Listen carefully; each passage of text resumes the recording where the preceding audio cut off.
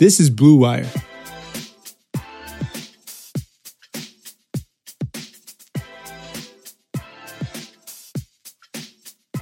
Buckle in, everybody. It's about to get real weird. Welcome to Fin It to Win It, brought to you by Harry's. Make sure you visit harrys.com/bluewire for our great new offer that we're going to be talking to you guys about midway through the show. I'm Kyle Krabs, and I am thrilled because today, the main topic of the show is training camp battles to watch, storylines heading into training camp, which is right around the corner, thank goodness.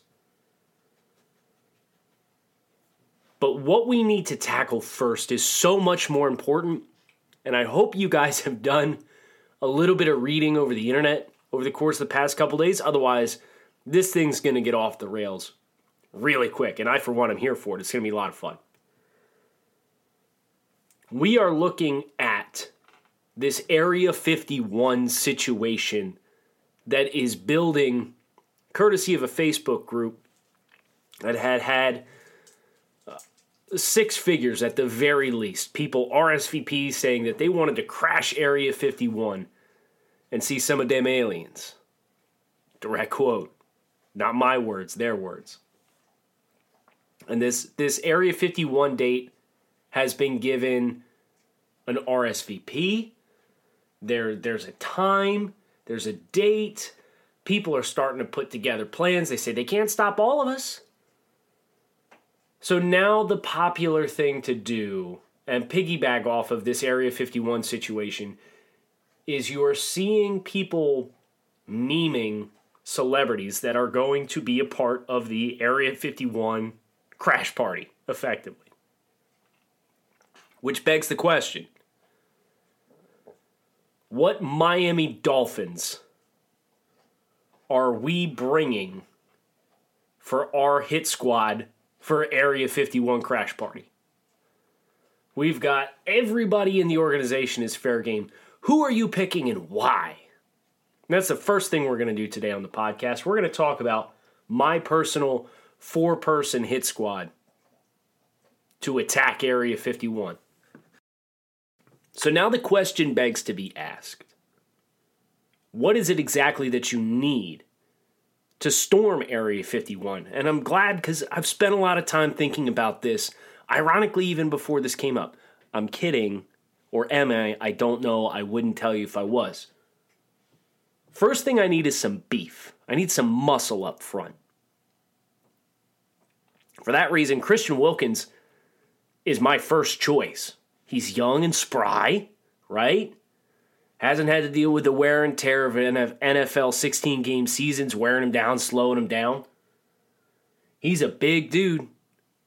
Plays with a hard motor, right? Like, you watch him at Clemson, you go back and watch Clemson tape. You see Christian Wilkins, he's all over the place. If we're going to take Area 51, we need a guy with that kind of brawn and that kind of presence all over the battle plan. I get that with Christian Wilkins. So consider the box checked. I may come back towards the end after I make a couple more picks and revisit if I need another badass up front. I also need some brain power.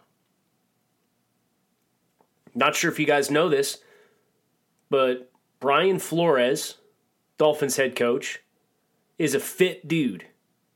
So he can hold his own in physical situations, but he's also a master game planner. He was part of the Patriots' run to the Super Bowl and the play calling that they had. I know I can get a guy that can pull his weight out in the field as we're climbing over the fence, whatever we got to do. But Flores, on the drive to Area 51, is going to craft a really good plan of attack. And that's the way his defense plays. They set terms. They don't play defensive. They play aggressive. And they dictate the game, the pace of the game. So I like this 1-2 punch. I think I need more beef. I think that's what it comes down. Laramie Tunsil, right? Hey, listen, Brian Baldinger from NFL Network, he did a wonderful job yesterday releasing a video breaking down Laramie Tunsil and pass protection. all of his positive physical qualities, everything that makes Tunsil a rare talent. And he actually referred to Laramie Tunsil as the best young offensive tackle in football with the potential to be the best tackle in football. Very high praise from Brian Baldinger. And he talked about Laramie Tunsil's length and strength and quickness. And it is a rare package, and that's why Tunsil was expected to be such a high draft selection back in 2016, before the gas mask thing happens. And Tunsil ends up sliding to 13. He was going to go 6 to Baltimore. The Dolphins are now reaping the benefit of that. I can reap the benefit of that, and I will gladly reap the benefits of that for my own Area 51 hit squad. So we got Wilkins, Flores, and Tunsil. I have to consult the list.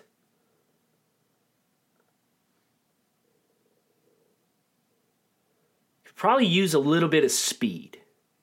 Now, with all due respect to Albert Wilson and Jakeem Grant, I'd like a guy with a little bit more of a physical presence if I'm going to take some speed out into the field with me. Give me Jerome Baker. Dude's blazing, ran 4.5s. He's 230 pounds. You know he can hit. You know he can cover ground. I feel pretty good about this group. Tunsil, Wilkins, Jerome Baker, and Brian Flores. If you think you've got a better current Dolphins within the organization, okay, I don't want anybody to tell me they're taking 1984 Dan Marino to throw footballs at aliens, okay? If you think you've got a better modern-day Area 51 hit squad, I would love to hear it. You can send them to me on Twitter. I am at Grinding the Tape. I'm on Instagram at Grinding the Tape. Mostly because I'm grinding the tape. All the time. Perpetual state of grinding tape. Should we talk about training camp? It's right around the corner. Thank goodness, guys. Listen, we've got a Dolphins football game the first week in August. We're 3 weeks away from a Dolphins football game. It'll be here before we know it. The offseason doldrums, they've come and gone now. You can start to feel anticipation. There's rookies showing up at training camps this week. We're in a good spot. We're in a really good spot. So it's now time for us to turn our attention towards training camp, position battles, what's going to go down, who we expect to win, and why. You can't talk about the 2019 Miami Dolphins without acknowledging the quarterback battle that's going to be going down between Josh Rosen and Ryan Fitzpatrick. And I think with the amount of turmoil that Josh Rosen has experienced with playbooks and play callers, listen, the past 4 years he's had 5 play callers, going back to UCLA. He had a different play caller in each of his 3 seasons at UCLA, and then he had 2 offensive play callers in 2018 with the Cardinals. This is now his 6th play caller in 5 years. I'm not going to stress that Josh Rosen doesn't pick the playbook up super quick because of that context. He may come out in training camp and he may surprise us and he may be a totally different quarterback and he may blow Ryan Fitzpatrick out the water. But the appeal to Ryan Fitzpatrick is he literally has nothing to lose. He was signed to be the starting quarterback as a 37-year-old in March, and then the team trades for Josh Rosen, and he's thrown back into another quarterback competition, and he says, you know what, screw it. It's the same mentality that he had last year in Tampa. Nothing to lose, cut it loose, see how it goes. And it went pretty well for him for stretches last year, and I think Fitzpatrick, because of his experience, because of his intelligence, obviously Harvard graduate, you know the dude's smart. I probably should have picked him for the Area 51 hit squad. No, I can't take it back. Maybe I can. I don't know. I'll revisit this at the end of the show. because of his intelligence and his experience and the fact that all the pressure really falls on Rosen to perform because he's on his second team and he was a top 10 pick, I expect Fitzpatrick probably will win the job. And I'm not going to stress out when it happens because I don't think Fitzpatrick's going to play the majority of the season. I think Fitzpatrick will probably start through the bye week. I expect the Dolphins to go potentially 1-3. They got a rough first month. They go Ravens, Patriots, Cowboys, Chargers. 3 of those 4 are home games, so that's good news. The bad news is every single one of those teams made the playoffs. And you can make a case for everyone except for Baltimore being legitimate Super Bowl contenders this year. Not ideal. So, if I'm looking for a phase-in period for Josh Rosen, team's got a bye week 5. That's great. Let's put Rosen into the lineup during the bye week, and we get 12 games of a sample size with Josh Rosen and figure out what the hell we've got. So my expectation is Fitzpatrick will continue to perform at a higher level like we saw him do at OTAs. I suspect he will get the start week 1, and I suspect we'll see a few games before Josh Rosen is inserted into the starting lineup. The Dolphins go 3-1, all bets are off. Ryan Fitzpatrick gets hurt, all bets are off. But the good news is we're going to have a fascinating quarterback either way. There's 2 opportunities for the Dolphins versus the last few years. There's been no appeal with the quarterback position at all. There's not even anything interesting. I mean, sure, we had Jay Cutler who liked to rip the ball down the field, but he had a different level of no F's to give, right? I mean, he was just literally there for the paycheck. He'd already retired at this point. Miami threw a bunch of cash at him to get him come back out. Whereas you could argue that Fitzpatrick is thriving and enjoying the best stretch of football of his career. Honestly.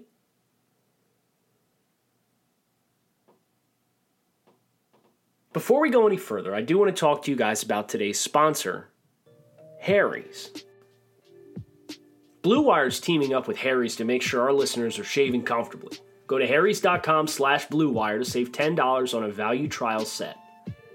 What's included in a value trial set? I'm glad you asked. 5-blade razor with lubricating strip and trimmer blade, rich lathering shave gel, and a travel blade cover. You get all of that for just $3 shipped right to your front door. So enough with the cheap razors. It's totally worth trying Harry's. Harry's has fixed shaving by combining a simple, clean design with quality, durable blades at a fair price. Harry's founders were tired of paying for razors that were overpriced and overdesigned, so they bought a world-class blade factory in Germany that's been making quality blades for over 95 years. Join the 10 million who have tried Harry's. Claim your trial offer by going to harrys.com/Blue Wire. All of Harry's blades come with a 100% quality guarantee. If you don't love your shave, let them know and they'll give you a full refund. Again, make sure you go to harrys.com/Blue Wire to redeem your razor for $3. As we move onwards and upwards, and we continue to look at more of this Dolphins roster, the offensive line is shaping up to have 1 or 2 battles. I'd like to think it's only 1. I'd like to think that Jordan Mills has locked in the right tackle position with his starting experience and coming from Buffalo and the timing of that signing for the Dolphins. I have a hard time seeing anybody else take that spot, especially Isaiah Prince. Isaiah Prince came from Ohio State this year in the NFL draft. He's got a long way to go as far as getting himself set to play football and technically ready to play at a competent level at the NFL level. So I'm assuming Jordan Mills has it locked in. So the position battle on the offensive line really comes down to everybody on the interior. The best 3 start. We've got 4 contenders. Chris Reed, Daniel Kilgore, Michael Dieter, and Jesse Davis. How does this play out? I'm expecting Michael Dieter, who I really like coming out of Wisconsin, to win the starting left guard position. He played there last year at Wisconsin after playing left tackle in 2017. He held his own at left tackle, but he just does not have the length to play there, so he has to play inside, but he's been playing on the left side of the line of scrimmage for at least 2 years now. Daniel Kilgore was an effective, average starting center at the NFL level before he came to Miami. Tore his triceps, missed 12 games. I expect Daniel Kilgore is going to win the center position, which then leaves Jesse Davis versus Chris Reed for the team's starting right guard position. For my money, I expect Chris Reed to win this job because he's more physical, and I think that's what the Dolphins want to be as a football team. They want to play a physical brand of football. I appreciate the athleticism that Jesse Davis brings to the table, but we've seen enough athletic guys who can't block for shit throughout the course of the last 5 years in Miami. We've also seen turnstiles like John Jerry, and thank goodness we don't have any of those on the roster. By the way, John Jerry's probably going to be the starting left guard in Cincinnati this year. If you're wondering what some of the quote-unquote tank for Tua competition looks like. The Bengals lost Jonah Williams and Clint Bowling in the course of the last month, and they're now starting, their best starting lineman is Cordy Glenn. John Jerry might be their second best starter. Either he or Christian Westerman or Bobby Hart. Actually, that's not true. Billy Price is coming back from injury. So, long story short, they're like the Dolphins' offensive line, but I actually think the Dolphins have better talent across the board. They got a better best player in Laramie Tunsil over either Cordy Glenn or Billy Price. Dolphins' second best offensive lineman? Well, that's a great question. Madden thinks none of these guys are above a 65. It's a story for a different show. I expect Michael Dieter will play at a high level, but I would give the edge to Billy Price over Michael Dieter. I favored Billy Price coming out of Ohio State.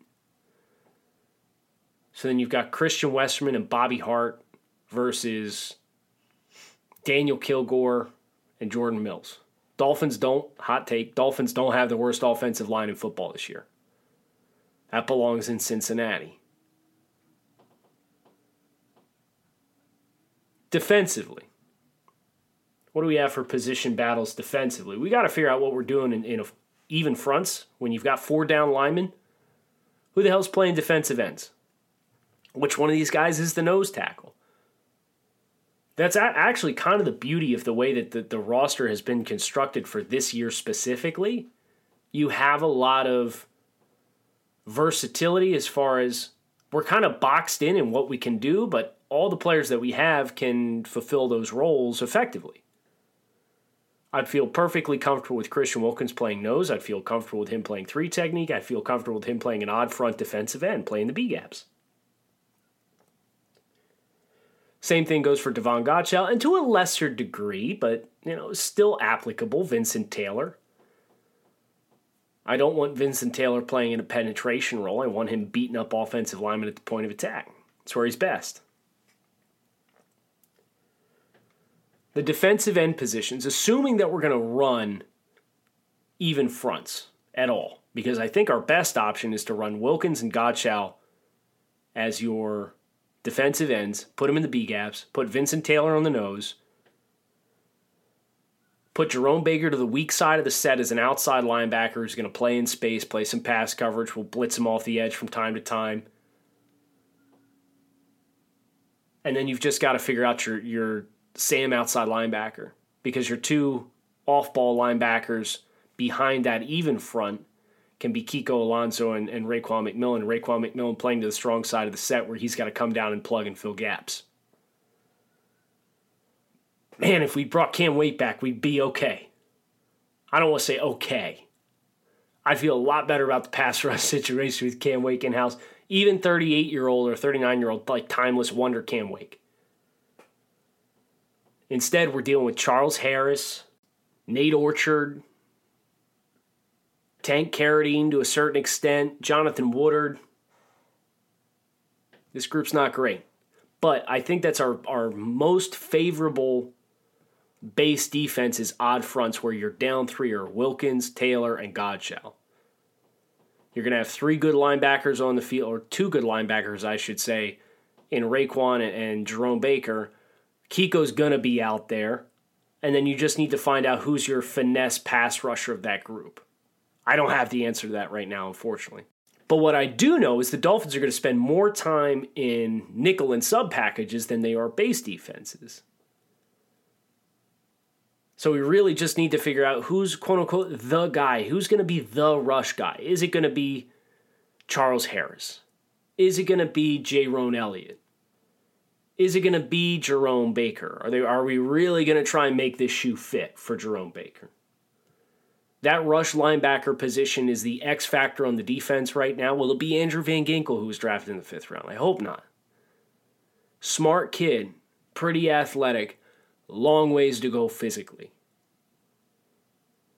I understand they drafted him with this role in mind, this rush linebacker, this Jamie Collins type linebacker that we've seen in this Patriots defense for a long time. I'd love to see Jayrone Elliott win it. The AAF signing. But this rush linebacker is the critical position battle.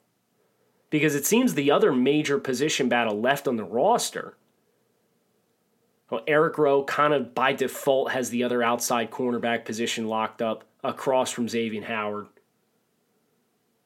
The Dolphins have reportedly solved, their position battle for the nickel by committing to Minkah Fitzpatrick to play in that role and subsequently transitioning Bobby McCain, interestingly enough, to a free safety role, which I like a lot because Bobby's got good ball skills, Bobby's got good range. I think he complements Rashad Jones on the back end, who is, as things appear now, going to be staying in the picture. And this was part of what created this logjam of we've got more defensive backs than the base personnel can accommodate. What the heck are we going to do?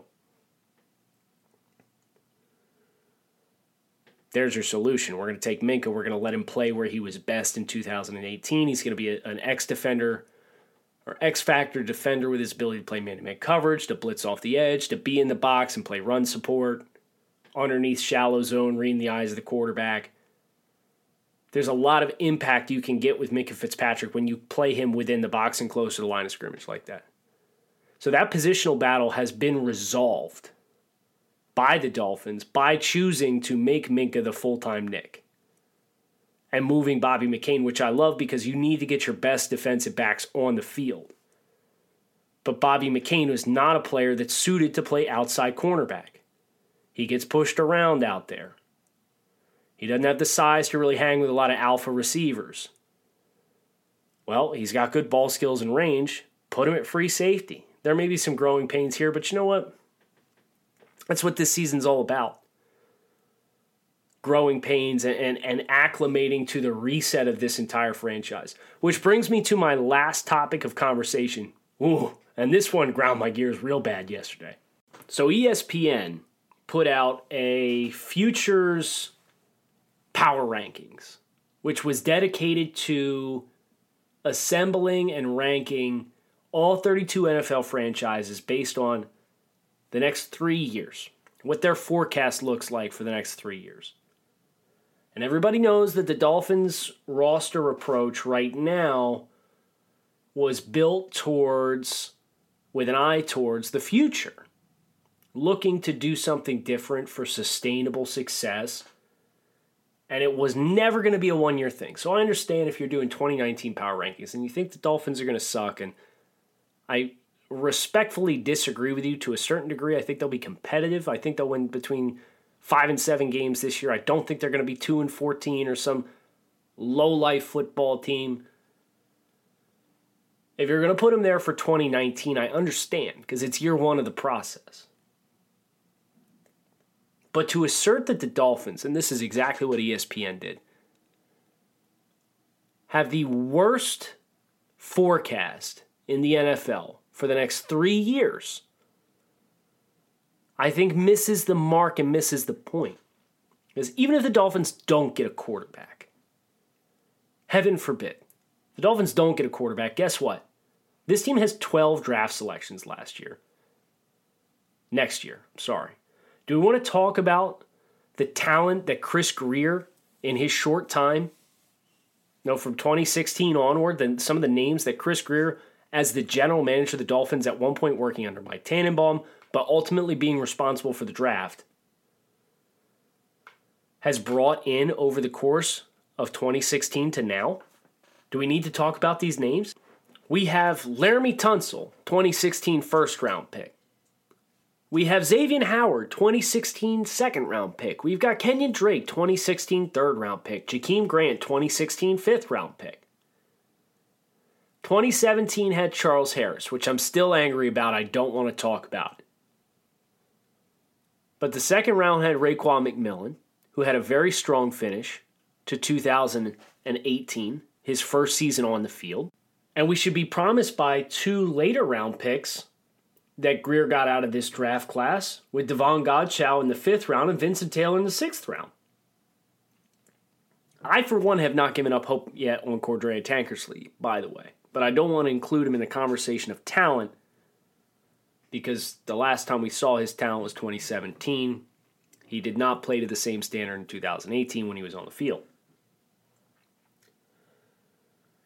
2018, Chris Grier brings in Minkah Fitzpatrick, Mike Gesicki, Jerome Baker as quality contributors to the football team. So Chris Grier, since 2016 for the Dolphins, has drafted Tunsil, Howard, Drake, Grant, McMillan, Godchaux, Taylor, Fitzpatrick, and Baker, now adding Michael Dieter and Christian Wilkins as the expected 2 big-time contributors going forward. That's a lot of talent. And now think about 12 draft picks in 2020. This team will have an infusion of talent. This team might not have the quarterback it needs to win a Super Bowl, but to think about the Dolphins and their direction and what they've set themselves on the tee for going forward 3 years from now, you can't tell me they're the worst team in the NFL. There's no way. I refuse to believe it. Hope you guys enjoyed today's episode of Fin It to Win It. If you did, hit subscribe. Come back, see us again next week. We're gearing up for training camp like we talked about. Very excited to phase that in and begin some fresh football conversation with some fresh happenings on the field. I'm Kyle Krabs signing off, and I hope to talk to you guys next week.